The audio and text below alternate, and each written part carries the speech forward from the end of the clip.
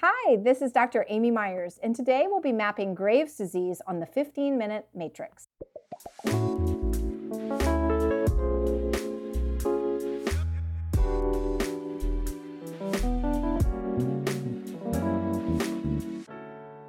Welcome to the 15-Minute Matrix. I'm Andrea Nakayama, functional medicine nutritionist and your host. This is the podcast that brings you bite-sized insights and lessons on the clinical relevance of the functional nutrition matrix, the most important tool in functional medicine and functional nutrition. The matrix is so important not only because it invites us to stop and assess, but also because it reminds us of three very important factors in our care, our recommendations, and our outcomes. Everything is connected, we are all unique, and all things matter. Be sure to head over to this episode's show notes at 15minutematrix.com if you'd like to see today's topic mapped on a downloadable matrix to remind you of these critical aspects of care. Today on the 15-Minute Matrix, I'll be speaking with Dr. Amy Myers. Dr. Myers is a two-time New York Times bestselling author and internationally acclaimed functional medicine physician who specializes in empowering those with autoimmune, thyroid, and digestive issues to take back their health and reverse their condition.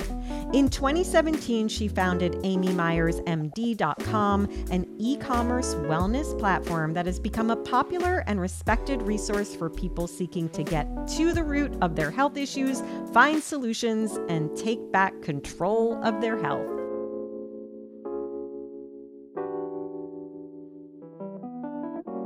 Dr. Myers, welcome to the 15-Minute Matrix. I'm so excited to have this time with you. Oh, I am so happy to be here. Thanks for inviting me. So, Dr. Myers, we're all pretty acquainted with the thyroid gland these days, and most, if not all of us, have a deeper understanding of Hashimoto's autoimmune hypothyroidism, but Graves' disease doesn't get as much of our attention. Can you start us off by speaking into the underpinnings of Graves' disease? Yeah, so first I just want to say that I myself had Graves, so it bothers me that it never gets quite the attention that Hashimoto's had. And, it's as many of your practitioners already know that there's a whole host of underlying root causes for all autoimmune conditions. Yes. And frankly, they can all be used, across the board for all autoimmune conditions.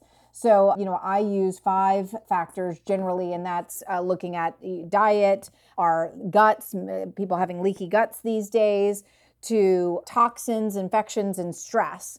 And certainly in the literature, there's known transient hyperthyroidism from things like pregnancy and then, having birth. So this drop in hormones, it's one of the thoughts behind why there's so many more women having autoimmune conditions than men, is these fluctuation in hormones, particularly around times of birth or times of perimenopause and menopause. We've even seen some in our recent climate with the virus going around of people having COVID and then getting transient hyperthyroidism. Whether these have actually turned into actual Graves or not, but we do know that some of these stressors on the body, whether it be an infection to a toxin to true stress, can be something that can cause Graves' disease and hyperthyroidism and frankly all autoimmune. Yeah, so well said. And I'm wondering if you do see differences in populations, women versus men, if there are any racial differences with Graves that you've seen in your practice or in your research. I don't know about the racial differences, but certainly women over men, just historically, when it comes to autoimmune conditions, as I had just said, but particularly when it comes to the thyroid. And that's, something that I actually wrote about in my book, The Thyroid Connection, is many men get undiagnosed with thyroid conditions because their physicians are not thinking that they could have a thyroid condition. What I would say about Graves, when we're talking about diagnoses, Graves compared to Hashimoto's or hypothyroidism in general, with Graves, it's not to say that people don't get diagnosed or misdiagnosed, but the symptoms are generally more overt and more alarming to a physician to want to do some lab work. It's, rapid weight loss, it's rapid heartbeat, it's anxiety, it's insomnia. Some of the ones with hypothyroidism can be so subtle, right? As we know, and there's such a large spectrum. Right. And we even know because of how they do the lab testing, there are people who actually have hypothyroidism but are not diagnosed because they're within normal range. And I, of course, talk about that in the book as well. but they're much more subtle, right? Like the typical is the woman who's, postpartum, she just had a baby, her hair is falling out, she hasn't lost the last 15 pounds, she's exhausted. She goes to the doctor and they're like, of course you're tired and your hair is falling out and you haven't lost any weight, you just had a baby, right? And they just blow it off and don't explain it. But Right. or go looking for tests. But if a woman comes in and she's like, I've had rapid weight loss, I'm lower weight than I was before the baby, my heart rate is very high, I'm having these anxiety, that tends to, cause a physician to want to investigate a little bit more than some of the hypothyroid symptoms. So generally speaking, I would say that hyperthyroidism doesn't go as undiagnosed as long as hypothyroidism in my personal experience and also as a physician. Yeah, that's so interesting. And you mentioned the lab testing that might be done. Can you talk a little bit about the tests that you look to and particularly the antibodies you're tracking in somebody with Graves' disease? Well, yeah. So anybody with thyroid in general, I'm always checking a TSH. I'm checking a free T4 and a free T3. Yep. Generally, we'll check a total T4 and a total T3 as well. I mean, as many of your practitioners know, it's these free hormones that go into the receptor and, act on the receptor. So it's really important to know, what those amounts of free hormones are. In terms of antibodies, I myself only had TPO antibodies, which is more classically thought of with Hashimoto's or thyroid. And it's really the thyroid receptor antibodies with Graves. But I never had that. And I also saw many people that didn't have that in my clinic. So did that mean they didn't have Graves? Well, I don't know. They had symptoms of hyperthyroidism and their labs showed that they were, actually hyperthyroid. So, that's a little bit of a mystery in terms of, do we need to redefine that in the, in terms of medical literature, or are both antibodies, available? Did somebody flip from Hashimoto's to hyper, but they only had those TPO antibodies? But, the thyroid globulin antibodies, TPO antibodies, and then antibodies against the receptor, which frankly, I really never saw in my clinic, but that's the classic one for Graves' disease. So I typically saw either TPO or the thyroid globulin antibodies. Yeah, really interesting. I'm glad you mentioned the flipping. I was going to ask you about that because I know people can kind of flip-flop between that hyper and hypo state. I had a little bit of hyper before it landed as hypo. Can you speak more into why that's happening and how common that is? Sure. I mean, I don't know if we 100% know why that's happening. I mean, I think the bottom line is an assault is happening on your thyroid and your immune system's attacking your thyroid. So the thought process is while that attack is going on, you can be overactive and have the symptoms of hyperthyroidism. And then as the thyroid begins to burn out or the immune system calms down, it may have damaged part of the thyroid. And then that leads to the hypothyroidism. I mean, I'm sure it's more complex than that versus what are the triggers.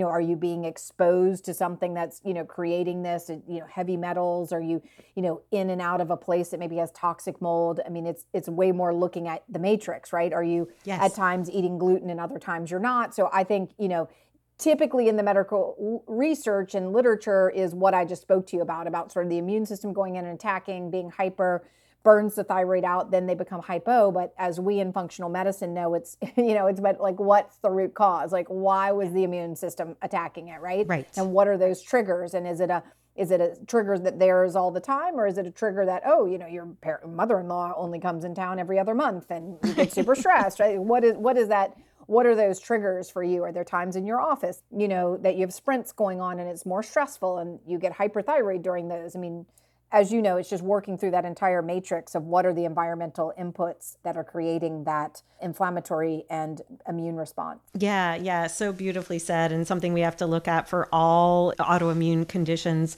When we do head over to the central part of the matrix, you listed some of the major symptoms that we might see in somebody with Graves' disease, as well as some of the major triggers or roots. Can you talk a little bit more into the GI function, the leaky gut, the gluten, those connections, and what kind of results you've seen with people focusing on gut health as a road to addressing their Graves' disease? Yes, and I always love talking about the gut because it is so central to all of it. I often say it's the gateway to your health. And so, but I love talking about the gut in particular to thyroid because of a process called molecular mimicry. So, our gut is normally semi-permeable, and that allows us to let in, I like to call it the drawbridge, let in the little teeny tiny boats or the macro and micronutrients that are supposed to get through and of course, fuel our body. But when we have a leaky gut, and I won't go into how that's caused, 'cause I'm sure that's old hat for your listeners, but when we have a leaky gut, then these large proteins that were never meant to get into our system, proteins to microbes to toxins that were never meant to get in, it's like the drawbridge is wide open and the big ships can get through now. So suddenly, our immune system sitting right there, they go on high alert. And they can start, your body, for example, goes to attack the gluten molecule that is not supposed to be there. And because of this process of molecular mimicry, we know that the gluten molecule looks very similar to our thyroid tissue. And your immune system can inadvertently attack the thyroid instead of the gluten. And it's that process of molecular mimicry. So it is so important in all autoimmune conditions, but particularly thyroid, because we know this for a fact. I mean, this is in the literature. How the thyroid gland looks so similar to the gluten molecule that the immune system gets confused. It is that much more important to heal your leaky gut. And of course, your practitioners know how to do that. But one of the biggest ways is to get gluten out and, to work to fix the gut by cleaning up the diet, cleaning up the environment. And then I, of course, love adding in, products. We have one called Leaky Gut Revive. But something that has, marshmallow or aloe that's going to go in and give, that good mucus barrier to L-glutamine that's going to help rejuvenate the cell. So it is so important that you are removing those triggers and then, working to heal the gut. Love that. So Dr. Myers, I'm going to ask you a few more controversial questions because we all get clients who are coming to us in these states of confusion. And one of them is around iodine. Can you talk about connections between iodine and Graves' disease or iodine supplementation? Where do you sit on that arena? Well, I sit, somewhere in the middle on that arena. That's where I like to live my life, the polar opposite. So look, I write about it in Thyroid Connection. It is extreme. I think I have a chapter called the iodine controversy. So it is very controversial. I had so many people coming into my clinic that were iodine deficient and had thyroid issues. I had people coming in who were on high dosages, 50 milligrams a day of iodine, and they believe that that's what caused their issues. So I think there is absolutely no doubt as a society we are iodine deficient. We have chlorinated our pools. We have chlorinated our water. We have fluorinated our water as well. We have brominated our baked goods. We have taken iodine out of our salt. So we are an iodine deficient. We're not eating iodine-rich, seafoods and kelps and other things that our ancestors used to eat. So I believe as a society, we are deficient in iodine. And then you add in, we have leaky gut, so we're not absorbing things as well. We have many, many toxins that are displacing the iodine. It's just, compounding the problem. So I believe, and I actually, when I wrote the Thyroid Connection, after my first book, The Autoimmune Solution, I got a lot of feedback that it was a little overwhelming with the supplements. And so when I wrote the Thyroid Connection, I'm like, I am having one main supplement for people with thyroid issues to be able to take. And I formulated my multivitamin, the Myers Way multivitamin, and I put 300 micrograms of iodine in it because I believe, and the research shows, that we are really an iodine deficient society. But, do I believe that people need to have 25, 50 milligrams? Remember, I said 300 micrograms is what I added, right? And so this idea that and it happened to me too when I had Graves, like, don't eat any shellfish, don't eat iodine. Well, it's like, no. And even seaweed. I mean, people are scared of seaweed. And some people, we get it all the time every day with my multivitamin. Are you sure it's safe? It's like, yes. I mean, we naturally had this and now we don't. And then we have so many other things, the fluorides, the bromides, that are the iodides that are displacing it. And so, bromides, that are displacing the iodide. And so you need some, and you need to either be getting it from your diet or be getting it from supplementation, potentially both. But I do personally disagree with the 25 milligrams, 50 milligrams that we are seeing some practitioners, put people on. I've had a lot of people come into my clinic, they believe that it is the thing that switched them into having, thyroid imbalance and thyroid disease. Yeah. And then, we see this from the more quote unquote holistic practitioners, but we also see a lot of clients and patients coming to us who had their thyroid removed or a portion of their thyroid removed, had radiation. Can you talk a little bit about working with patients with Graves' disease that have had more of these medical interventions? Well, I can talk to you from a patient perspective and from a personal perspective. So that is exactly what happened to me. I was in medical school. I started having panic attacks. I, went to the doctor. She dismissed me. I said, no, you need to look into this. She called me back. I had Graves' disease. I entered medical school knowing I would do what I'm doing, although I didn't know it was called functional medicine at the time. So I had a very holistic approach. I reached out to Dr. Andrew Weil. I mean, I reached out to so many people. There was not a me. There was not a you. Back then, there were not functional medicine practitioners when this happened to me. And so I got put on PTU, the suppressive medication. I was 1 in a million. I got toxic hepatitis from it. So I had to get off of it immediately. I almost had to drop out of med school. And then I got offered surgery or ablation. And I frankly was afraid of surgery. And so I did the ablation. And I say, conventional medicine failed me. It's my mission not have it fail you too. It's the biggest regret of my life. So I don't have a thyroid. So I am, I take a combination of Armour and Synthroid every day. And I've actually forgotten your question about what you wanted me to answer about these special circumstances. No, I'm so glad you shared your story, Dr. Myers, and thank you. I'm really touched by where the mission comes from. And I think it's a good message to all our listeners.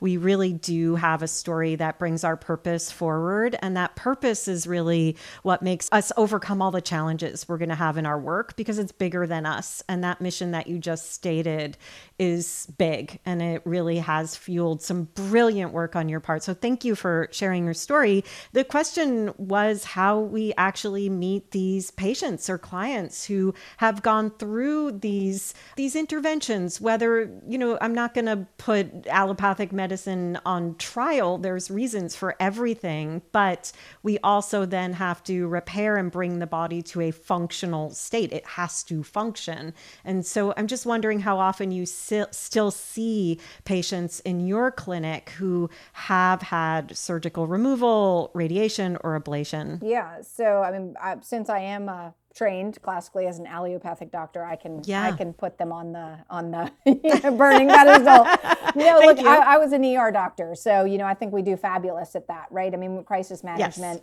acute 1,000%. care, absolutely. I want to go to the ER if I've been shot in a car accident. Absolutely. So, but in terms of this, autoimmunity, long-term chronic illness, we do not do a good job. So I have helped many people reverse their Graves' disease. I mean, it's always bittersweet for me. I have goosebumps as I'm talking to you, right? I wish I had a me and then, I wouldn't have been in that boat. So, it really is, frankly, it's impossible to restore your body to full balance when you're taking, hormone. Even though I'm taking desiccated pig gland, your body, someone's body that has a thyroid, they're going to produce more or less thyroid in any given day based on their inputs, based on their stressors, based on their body's needs. I don't get that benefit. I get the benefit of I take a classic dose every day, and that's what I get. I, feel that I have optimal health. I've done many things to get myself there and my patients as well. But once you have a gland or an organ removed, women who have hysterectomies, I understand there are real reasons that you need to do that, right? I mean, people who are having, fibroids and bleeding too much, that they're anemic, or maybe they had to for cancer or other reasons. There are real reasons. And the people who've had thyroid cancer, I certainly don't want to diminish or put, allopathic medicine on the, burning stick there.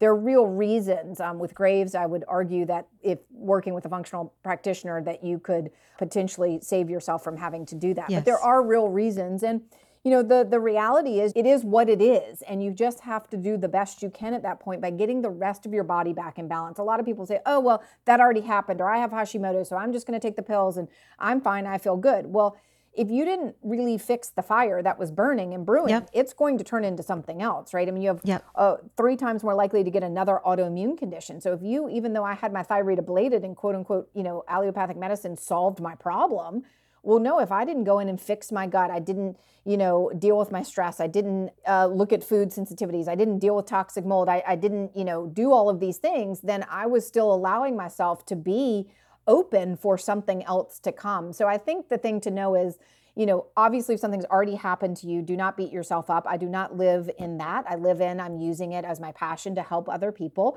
And there are many things that you can do to get yourself on track by working through the matrix, healing your gut, and set yourself up for optimal health, and making sure that you're working with a practitioner. And again, I highly recommend my book, The Thyroid Connection, because I really talk about, what are the thyroid labs? What are the levels you want?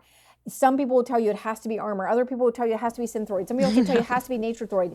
It is whatever works for you. I have tried them all. and there is no right one. There are people who do great on Synthroid. I certainly never recommend it if you've had an ablation. I do think that those people, if you had your thyroid removed for whatever reason, you do need to have the T3 component in there, generally speaking, is my experience working with people and also on a personal level. But there are people who do fine with, Synthroid. There are people who tolerate NatureThroid. There are other people who do great on Armour. There are other people who do terrible on something else. And so you have to find what's right for you. And I think that is probably, the number one key, getting to the root still and then finding what works for you personally. Dr. Myers, I love how you're bringing us into the journey. And I just want to thank you so much for your passion and your wisdom and sharing so much with us today. Thank you so much for having me. I really appreciate it.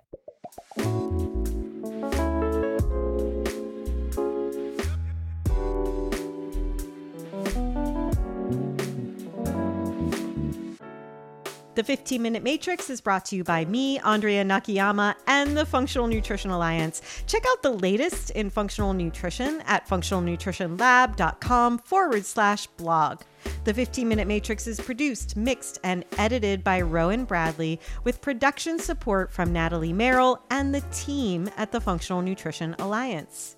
You can find episodes on all kinds of topics with more incredible guests at our podcast website, 15minutematrix.com. And if you'd like to be notified by email each week about our podcast releases, head on over to 15minutematrix.com/notify. Also, please feel free to get in touch with us. We would love to hear your thoughts, your feedback, and who you'd like to hear next on the podcast. You can email us at ask@15minutematrix.com.